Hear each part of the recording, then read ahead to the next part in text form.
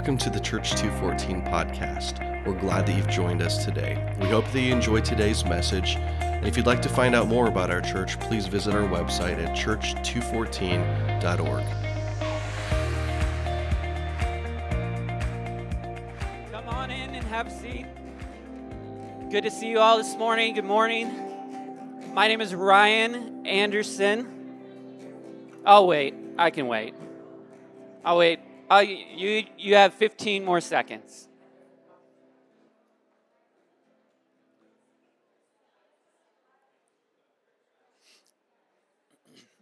This is actually the hardest part of preaching, is knowing, reeling people in, pulling them away from conversations, knowing when I'm allowed to start.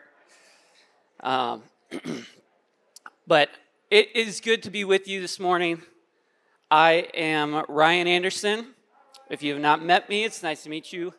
I guess we didn't meet. How about this? I'll count to 3 and you just yell your name at me. That way we know. All right? 1, 2, 3. I got it. All right. We are starting a new series today called Home. Here's how teaching team meetings work. Give you a little insight behind the scenes on teaching team meetings. We all come to teaching team meetings, the whole teaching team, and we're supposed to pray about and think about series ideas that might be good for us to spend time on. And the way it works is we all write them on the board. I bring usually 2 or 3 every time, and they never get chosen. And so I become the butt of the joke of, we're never doing every single joke, yeah. So this is actually my idea. Home is the name of the series. Don't get too excited because it's 1 week. It's we'll throw you a bone. It's a 1-week series. Actually, not even a week. It's a day. 35 minutes tops. Unless you're Chris or Phil or something that's 95 minutes. But for me, Illinois plays at 11:15 or so we'll get you out. So anyway, Home is the name of the series. Seems like it would be a great series for 4 or 5 weeks, but just 1. And so, I know.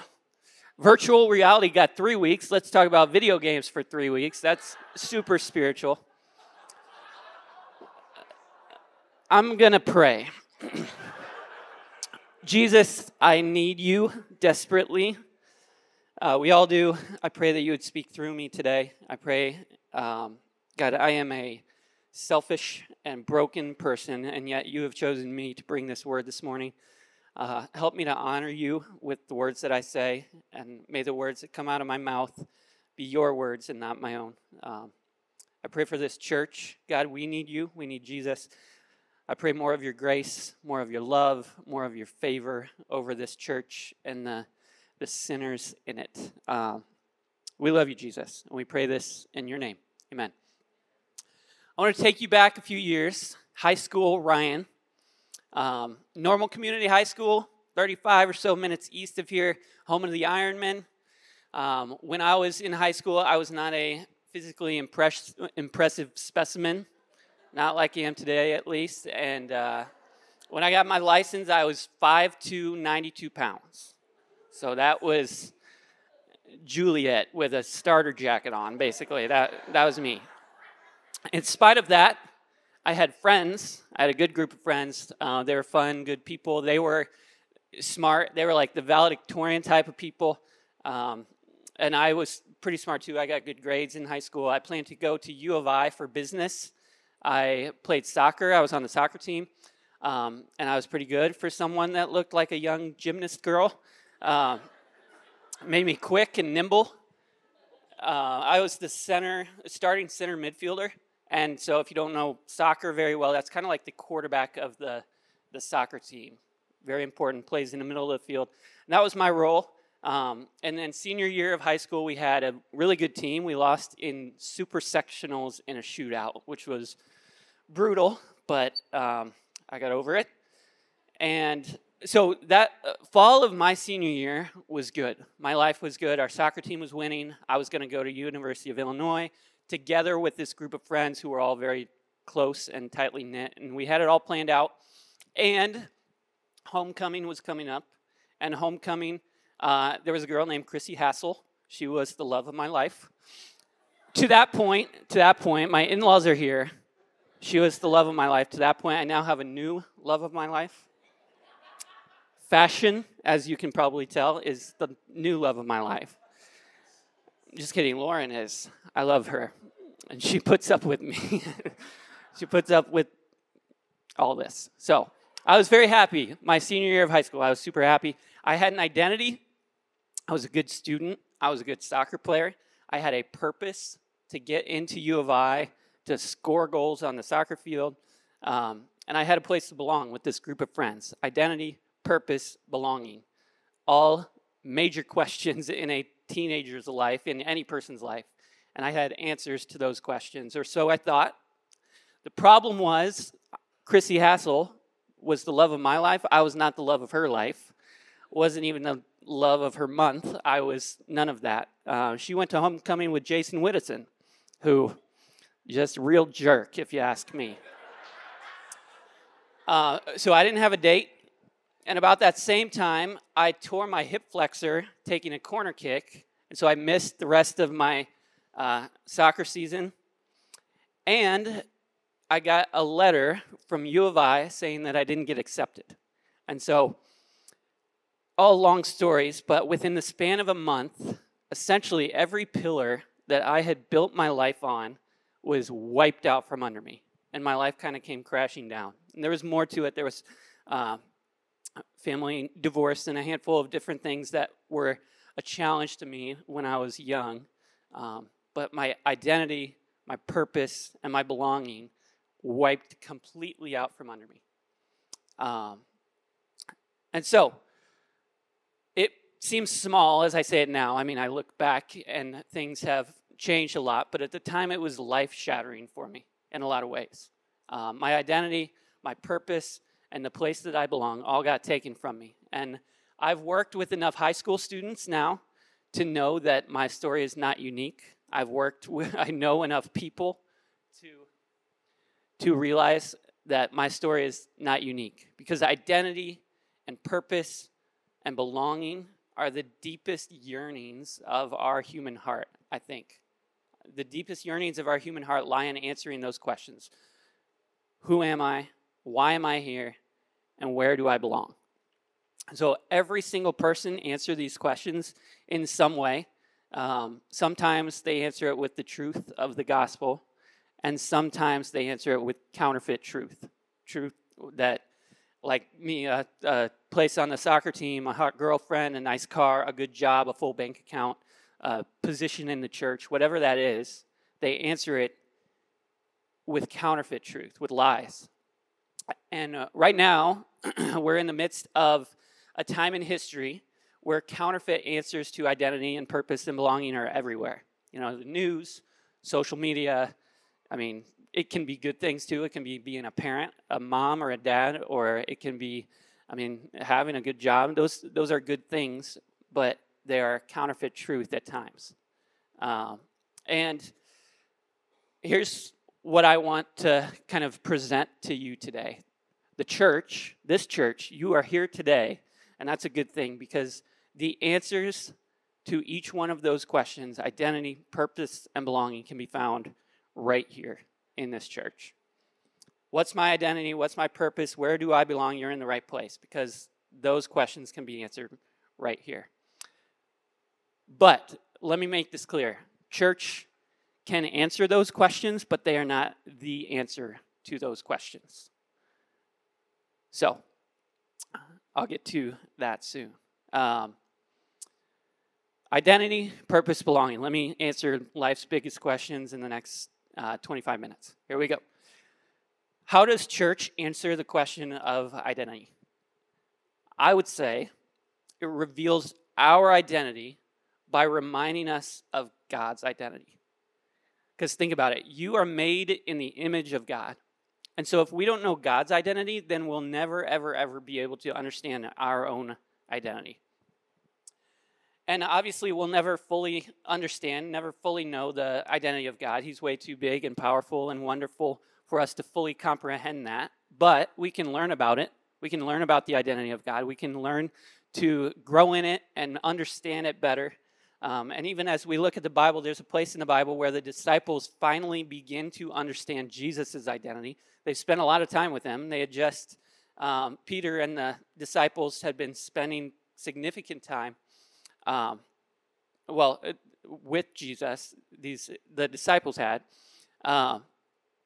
And they had just seen him feed 5,000 people, a few loaves and some bread, and he did this miracle, and then they had just seen him heal a blind man, and now they're just hanging out with him. Jesus hanging out with his disciples in Mark 8. Mark 8, 27 through 29 says this. Jesus and his disciples went on to the villages around Caesarea Philippi. On the way, he asked them, "Who do people say I am?" That's an identity question. Jesus is asking, what do people say about my identity? Who do people say that I am? They replied, some say John the Baptist, others say Elijah, still others some of the prophets, or one of the prophets. But what about you, he asked. What about you, Jesus asked. Who do you say that I am? Peter answered, you are the Christ, the one who will save us.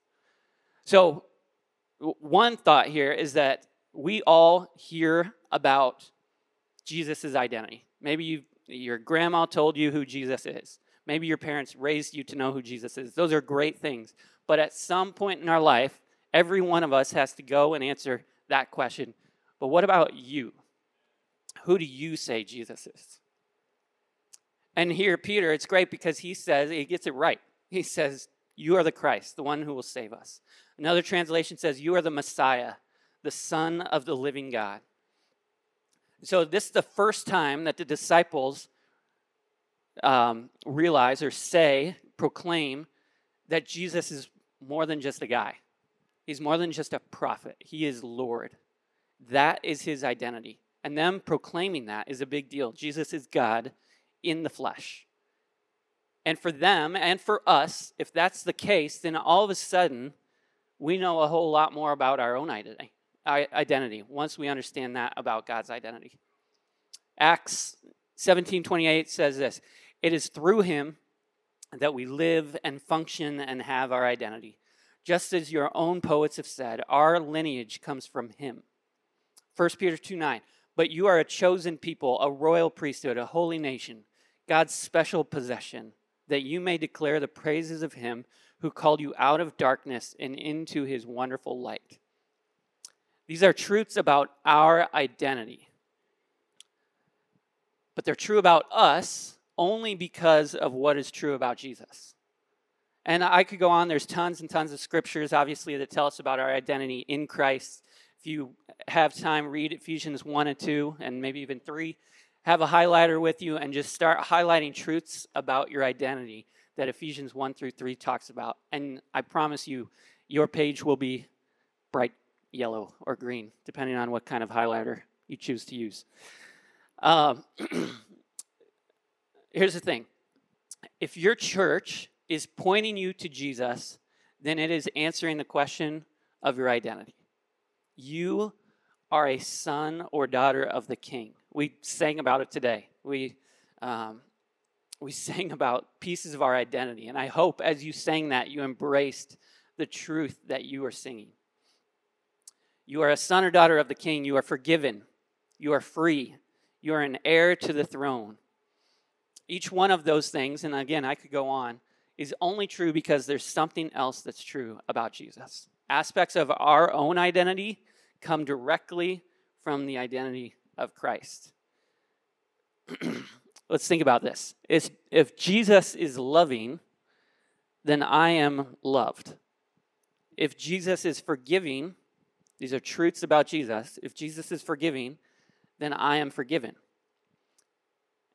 If Jesus is trustworthy, then your identity is that you can be honest with him. If Jesus is with us, then we are not alone. If Jesus is caring, then you are cared for. If Jesus is gracious, then you are redeemed. If Jesus is attentive, then our needs will be met. If Jesus is whatever, then that says something about us because his identity speaks to our identity. And so at some point, if you're ever questioning what is my identity, open the Bible, read about the attributes of God, write them down and say, if Jesus is blank, then I am blank. Because that will change your perspective of your identity. Back around Christmas time, I got to be careful who's in the room here. Christmas time, Santa Claus showed up to our house. And it was amazing. We got a text from our neighbor who on Christmas Eve said, hey, are you guys home? Someone special would like to stop by. And so we were home. It was Christmas Eve. And we said yes. And all of a sudden, we had a knock on the door. And the boys ran to the door, and they opened it. I have a 5-year-old and a 3-year-old and a 7-month-old. 7-month-old didn't run to the door, just a 5-year-old and a 3-year-old. They ran to the door, they opened it, and there was a gift there sitting on the porch for them. And as they open the door, they see the gift first, obviously, but then they see Santa Claus himself walking back across the street to the North Pole. And they freaked out, and they loved it, and Jet was like, he just couldn't help himself. He was like, thanks, Santa. And Santa turns around in his full costume and bowl full of jelly belly and everything, said, Merry Christmas, Jet. And as Jet is shutting the door, he looked at me with the biggest smile and he said, he knows my name. He knows my name. And the joy that Jet felt, knowing that Santa knew his name, should pale in comparison to the reality that God, the creator of the universe, knows our name. And he loves us, and he knows your heart, and he knows the deepest longings of your soul, and he cares for you, and he, the King of Kings and the creator of the universe, died for you. And so he doesn't just know your name, but he knows everything about you. He loves you. He knows your identity. And that, God knowing that about us and speaking his breath into us, that is our identity. Our identity is a sinner, but a deeply loved sinner. And those two things, church should remind us of. You are a sinner. There you go. There's your church reminder for the day. You're a sinner. People in the church is where the sin of our hearts is revealed, within the people around us and at church. So you're a sinner, but, and that's a big but. There's a lot of big buts in the Bible. This is a big but. But you are a deeply loved sinner. And church is also where we should be reminded that in spite of our sin, we're forgiven and we're free, because that is our identity because of what Jesus did on the cross. So there's your answer to identity for the day. Purpose, here we go. The church can reveal our identity by reminding us of God's identity. What about purpose? How does the church remind us or answer the question of purpose? My job, I work for Youth for Christ. My job has taken me and given me the opportunity, really, to spend time in a lot of churches, which is cool. And one thing I see over and over and over is this. Over the door on the way out is a big mural or a plaque or a painting or something with Matthew 28 on it, the Great Commission. And that's a great reminder of our purpose. As you leave these doors, go and make disciples. And there are a lot of really, really good people who follow Jesus, who get their purpose from church. Pastors, leaders, youth leaders, worship leaders, a whole lot of people who aren't even employed by the church. Their purpose is to go. Go and do things for God. Right there in Matthew 28, Great Commission. Go, therefore, and make disciples of all nations, baptizing them in the name of the Father and of the Son and of the Holy Spirit, and teaching them to obey everything I have commanded you. And surely I am with you always to the very end of the age. And so many, many people take Jesus' words and they say, that's it. That's my purpose, to go. I'm going to go. I'm going to go make the best worship music I can. I'm going to go to Africa and build orphanages. I'm going to go downtown and feed the homeless. I'm going to go to church and I'm going to serve on the leadership team or in kids' church or whatever. I'm going to go. But here's what they miss. That's Matthew 28, 17 chapters earlier. Jesus doesn't say go. He says come. Are you weary, carrying a heavy burden? Come to me. Come to me. I will refresh your life, for I am your oasis. Simply join your life with mine. Learn my ways, and you'll discover I'm gentle, humble, and easy to please. You will find refreshment and rest in me. For all that I require of you will be pleasant and easy to bear. Come to me. 17 chapters earlier, before he's telling us to go, he's telling us to come. And we need to understand that Jesus' invitation for us to go comes 17 chapters after he asked us to come to him. He extends an invitation to us way before a commissioning of us. And there's no shortcut here. It's a first we come, then we go. Come to him first, then we go. And it's the same with Peter and Andrew and many of the disciples. When he's calling disciples to him, he says, come and follow me. And then he says, and I will make you fishers of men. Come and follow me. And then is the fulfillment of their purpose. But first it's come. So if you are hearing my voice right now, you have been called to a purpose. And your purpose is first to come and then to go and do God's work. You've been called to give your heart to Jesus first. In that verse, it says, simply join your life with mine. Join your life with Jesus. That's it. Then you have been called to give of yourself the work of advancing God's kingdom and to obey the commands of the King. You've been called to become aware that your life is no longer your own because you've been bought with a price. And because that price has been paid, everything you do, everything you say, every move you make can be done in celebration instead of obligation. You can celebrate by the things that you do instead of feeling obligated to serve the King. The work you do to fulfill your purpose of advancing God's kingdom, it shouldn't be done in an attempt to earn God's favor. Instead, it should be done as an act of worship. It should be done as an act of worship for the favor that has already been earned by Jesus on your behalf. So you don't have to worry if you're not enough. You don't have to worry if you've messed things up. You don't need to be afraid that God will be disappointed in you because you didn't do enough or you didn't do it right or you failed. Because all of that was covered by Jesus. And that is why we come before we go. So all you need to do is in worship and in thankfulness and in obedience to what God is calling you to, go out and do the work of advancing his kingdom, but only after you come and sit at his feet first. That is your purpose. And so when it comes to church, if your church, and I realize we're in church here, but if your church is pushing you to serve in kids more than they are pushing you to come to Jesus, that's a problem. If you feel like your purpose in this church is to serve, you're right, it is. You should find your place to serve, but not before you come to me, as Jesus says. Come, sit at the feet of Jesus first, and then fulfill your purpose. Even the leadership team, half the leadership team is on vacation this week, conveniently. If you feel like your purpose as a leadership team member is simply to be on the leadership team and to guide and direct and lead, but not to come to Jesus first, you should not be on the leadership team. And I'm not calling anyone out specifically on purpose. Isaac. Just kidding.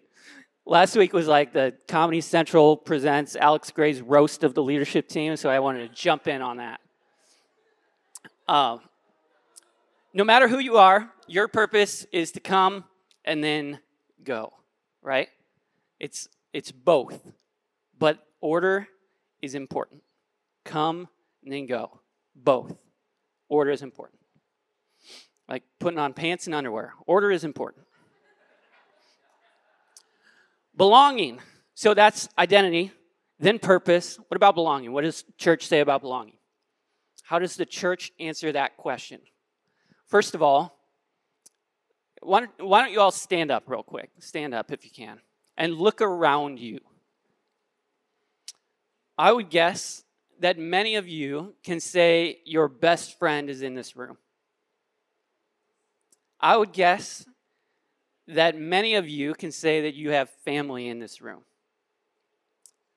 I'm guessing that many of you have met your spouse because of church, because you were a part of a church. Church is a place to belong. That is what it is. There's a reason we called this series Home. You can all sit down. We want church to feel like a home to you. That's what it should feel like. Genesis 2:18 says this, "It is not good for man to be alone." It is not good for man to be alone. And keep in mind, that was in paradise. That was in the Garden of Eden, in paradise. And if that is true in paradise, if it's not good for man to be alone in paradise, how true is it in a fallen and broken world? We need each other. 1 Corinthians 12:26 and 27 says, "If one member suffers, all suffer together. If one member is honored, all rejoice together." And so when I'm suffering, I need you. And this is a not me preaching, this is an ask. When I'm suffering, I need you. When I am doing well, I need you. And that is true for each one of us. I don't think that's just true of me. I think that's true of each one of us. And so belonging, we need a place to belong. And church can be a place to belong. Anyone like Jeopardy in here? I'm a big Jeopardy fan. Guess it's just me. That's cool. Jeopardy is a game show that asks trivia questions in the form of, they ask questions in the form of answers, and you have to answer them in the form of questions. So that's probably why none of you like it, because it's stupid. But I'll watch Jeopardy often, and I'll get like 4 questions in a row, right? And I'm like, I could go on the show. I think I probably would win Jeopardy if I went on it at this point in my life. Then I'll get a 5th one, and I'm like, I'm the smartest man alive. And these people are idiots because they didn't know that the capital of the United Arab Emirates is, I should have gone with a different example because Abu Dhabi, maybe, Dubai, one of the two. So then I realize I get 5 in a row right, and I'm feeling good, and then I miss like the next 12, and I'm like, okay, I don't know anything. I'm an idiot. And so I realize that on Jeopardy, but it's not just in Jeopardy that I realize I don't know things. I realize that in life, there's a lot about myself that I don't know. There's a lot about God that I don't know. Paul Tripp, one of my favorite authors, says, I'm blind to my blindness. And if I'm blind to my blindness, then I need you. I need other people, family, friends, church members, every person in this room to show me and speak into my life and show me what it is that I don't know about myself. And so let's make this church, but also every church, a place where we can be authentic about our weaknesses. Let's make church a place where we don't have to fear that we'll be judged. Let's make church a place that is so safe that the worst of me can be known, and I won't be loved less for it, but more for it. And the only way that happens is if church is centered around Jesus. Because this church is filled with some sinners. I'm just going to remind you of that one more time. This church is filled with gossipers. It's filled with people with short tempers. It's filled with people like me. But I also know, and I believe, that it's filled with people who deeply love Jesus. People like Rochelle, people like Jared, people like many, many, many, many, many of you in these seats. And the reality is if that's the case, then this can be a place where sinner, but deeply loved sinner, filled with similar people, is a place that should be pretty easy to belong. And so this church and every church needs to be a place where we can belong, a church that's home. And here's the reality. Maybe you've been coming for a while and you don't feel like you belong yet. And you're sitting there and you're like, I really don't think I belong. I get that, and that's okay. I feel that at times. And there's lots and lots of reasons for that, but a couple reasons. One is maybe you just haven't found your connection yet, and that's all right. Hang in there. Stick with it.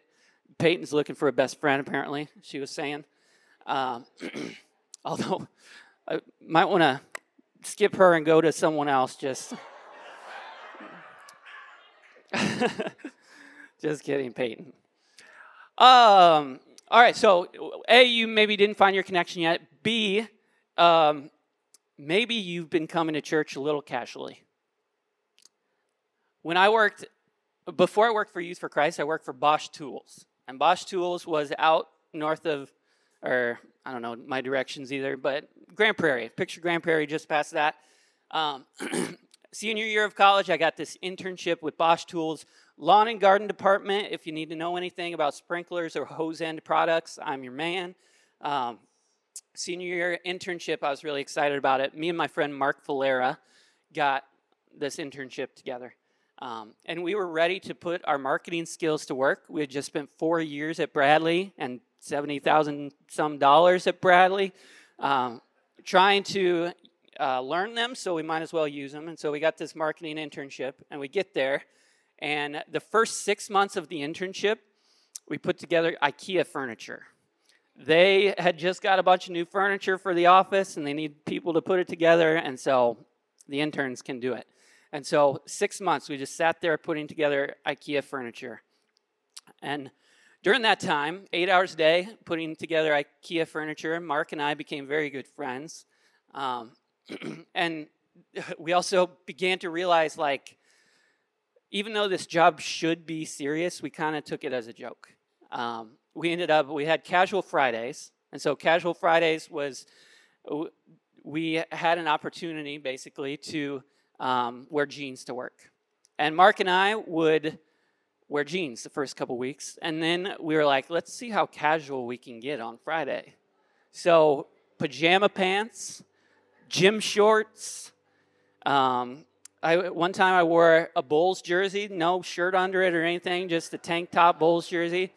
Mark ended up, I think he won. He wore like what he would wear to mow the grass. So like, you know how your shoes get green and nasty and when you mow the grass? That was probably the worst we did. But that was casual Fridays. And we quickly went from a job that was really an important thing in our lives to something that we were taking way too casually. And I wonder if that has happened to us in church. Something that should be very, very important that suddenly we're a little casual about. So my question to you is, your church attendance becoming a little too casual?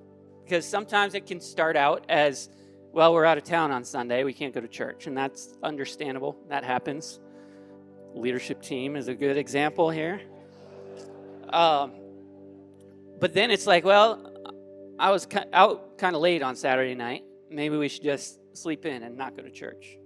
Or maybe it's just like, well, let's just watch online this morning. I'll do that. Or then all of a sudden it's like, well, I haven't been to church in a month. And here's what I know to be true. If your church attendance has become casual, then there's a real good chance that your relationship with Jesus is also becoming pretty casual. And so if church attendance feels like a small thing, I think it's important to realize maybe it's not. I read a quote one time. I wish I could tell you who it was, but it was, a small thing repeated is not a small thing. Foster, our 3-year-old, was playing in the backyard. The weather's nice. Last week, I think it was. And he was playing with this dump truck. All our kids do is push around dump trucks around the backyard. And so it's a big dump truck. It's not like a little Hot Wheels thing. It's not even a Tonka. It's like up to my knees probably. And I had noticed it was filled with these like baseball and softball sized rocks. And first of all, I'm like, where'd you get those rocks? Because we don't have them in our yard. And he said, the neighbor's yard. And so, cool, making friends with the neighbors already. But then it was time to clean up. And Foster's like, I can't do it. It's too big. And I went to lift up this truck because I was going to put it away, dump them. We have the sand pit in the backyard. I was going to dump them back there and put the truck away in the shed, and I could hardly lift it. Because one by one, my 3-year-old, who I am stronger than, believe it or not, in spite of what he might tell you, had put these probably 4 or 5 pound rocks in the back of this dump truck.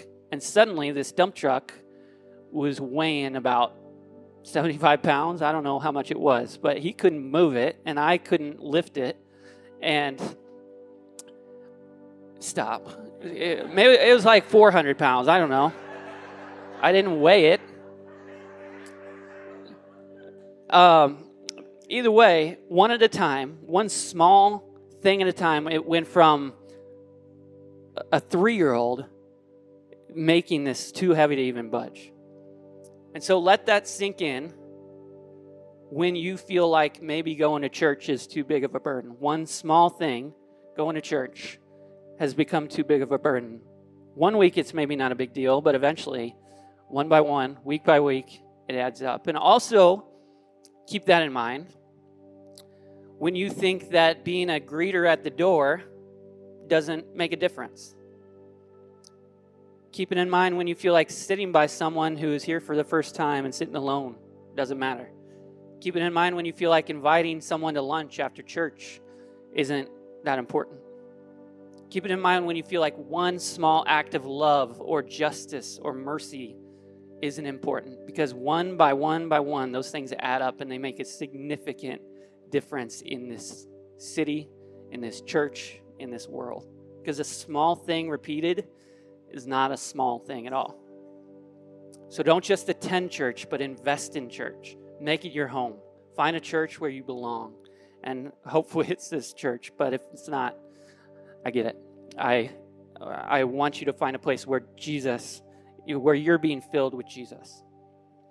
Paul opens Romans, which is a letter to a church, by saying this, and you are among the chosen ones. Let me start over. And you are among the chosen ones who are called to belong. But, so that's how he opens the letter. You are among the chosen ones who are called to belong.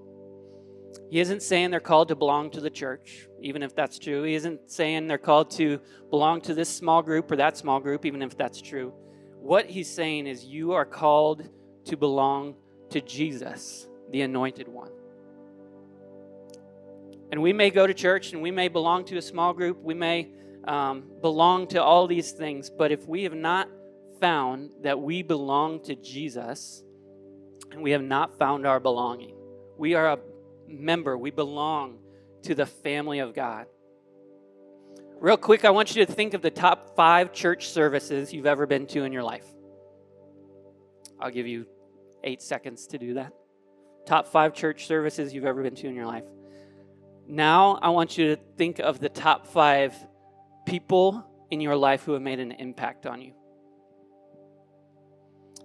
And if you're anything like me, when I mention the church services, you're probably racking your brain. Maybe you're like, oh, this one's been pretty good so far, I guess. I don't know. But that's so much harder to think of. And when I say, who are the people who have impacted your life, people probably start jumping to the front of your mind. And here's why. Because a good church service, great worship music, great message, those are great things, but it's the people.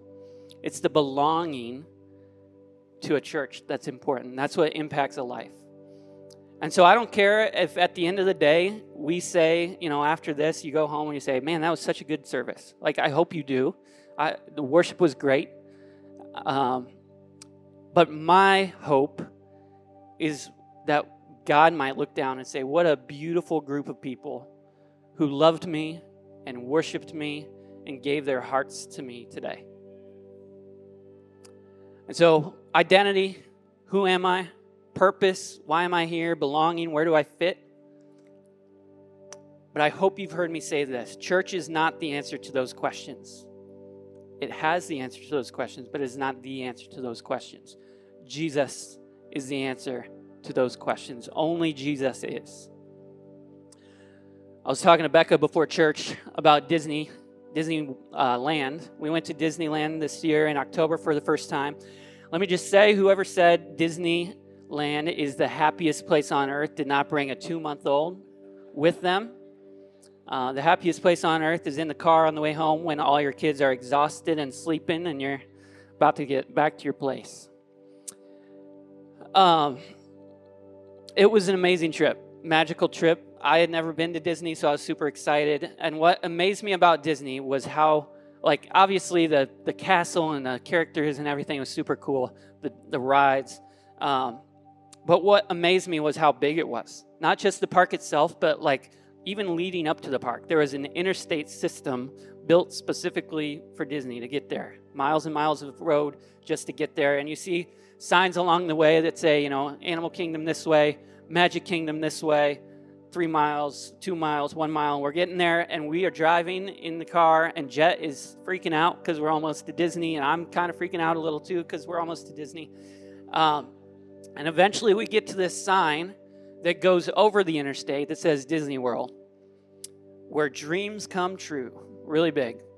And we get to that sign, and this is the culmination of our excitement, and Jet is still going nuts in the back, and we get out our phones, and we kind of try to take a picture of this,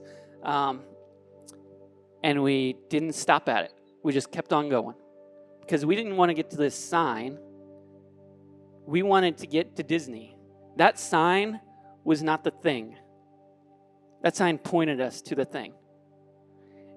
And if we had stopped at that sign and spent the day there, we would have missed the joy that Disneyland had to offer. And church is not the thing.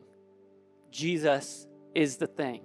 Church points us to Jesus. And if we stop at church and don't get Jesus, then we are missing the thing.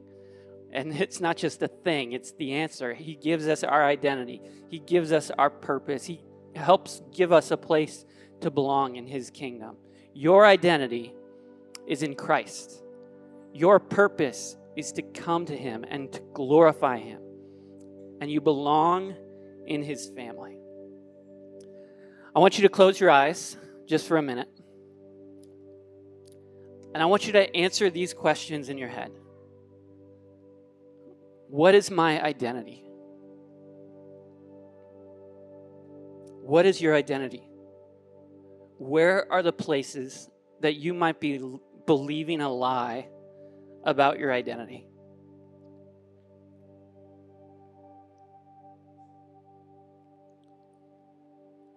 What are the things that other people, other things, other media, whatever, are shouting at you about your identity that you need to push away and you need to say, no, my identity is in Christ? What is your purpose? Why am I here? What am I doing on earth? What are the things in your life that you have placed at the center that you're calling your purpose, that maybe really aren't your purpose? What are the things that you have put in front of God, in front of glorifying Him, in front of coming to Him before you even go? Maybe you've jumped the gun and you're going and you're doing things for God, but you're not sitting with God. What are those things and what needs to change? And then belonging. Where do you belong? Do you feel alone right now? Do you feel like you don't belong? Do you feel like you are so different and so far from the other people in this room that you have nothing in common with them? I can promise you, you have something in common with me. Because I'm a sinner, but I am a deeply loved sinner, just like every other one of us in these seats. And so, Jesus, I pray today, I pray right now that you would be with us, that you would remind us of our identity in Christ, that you would remind us of our purpose to glorify you, and you would remind us that we do belong. We belong to your family. We belong to your kingdom, Lord. God, I just ask that we would never forget that and that we would live our lives as if that is truth. We love you, Jesus. We trust you. And we pray this in your name. Amen.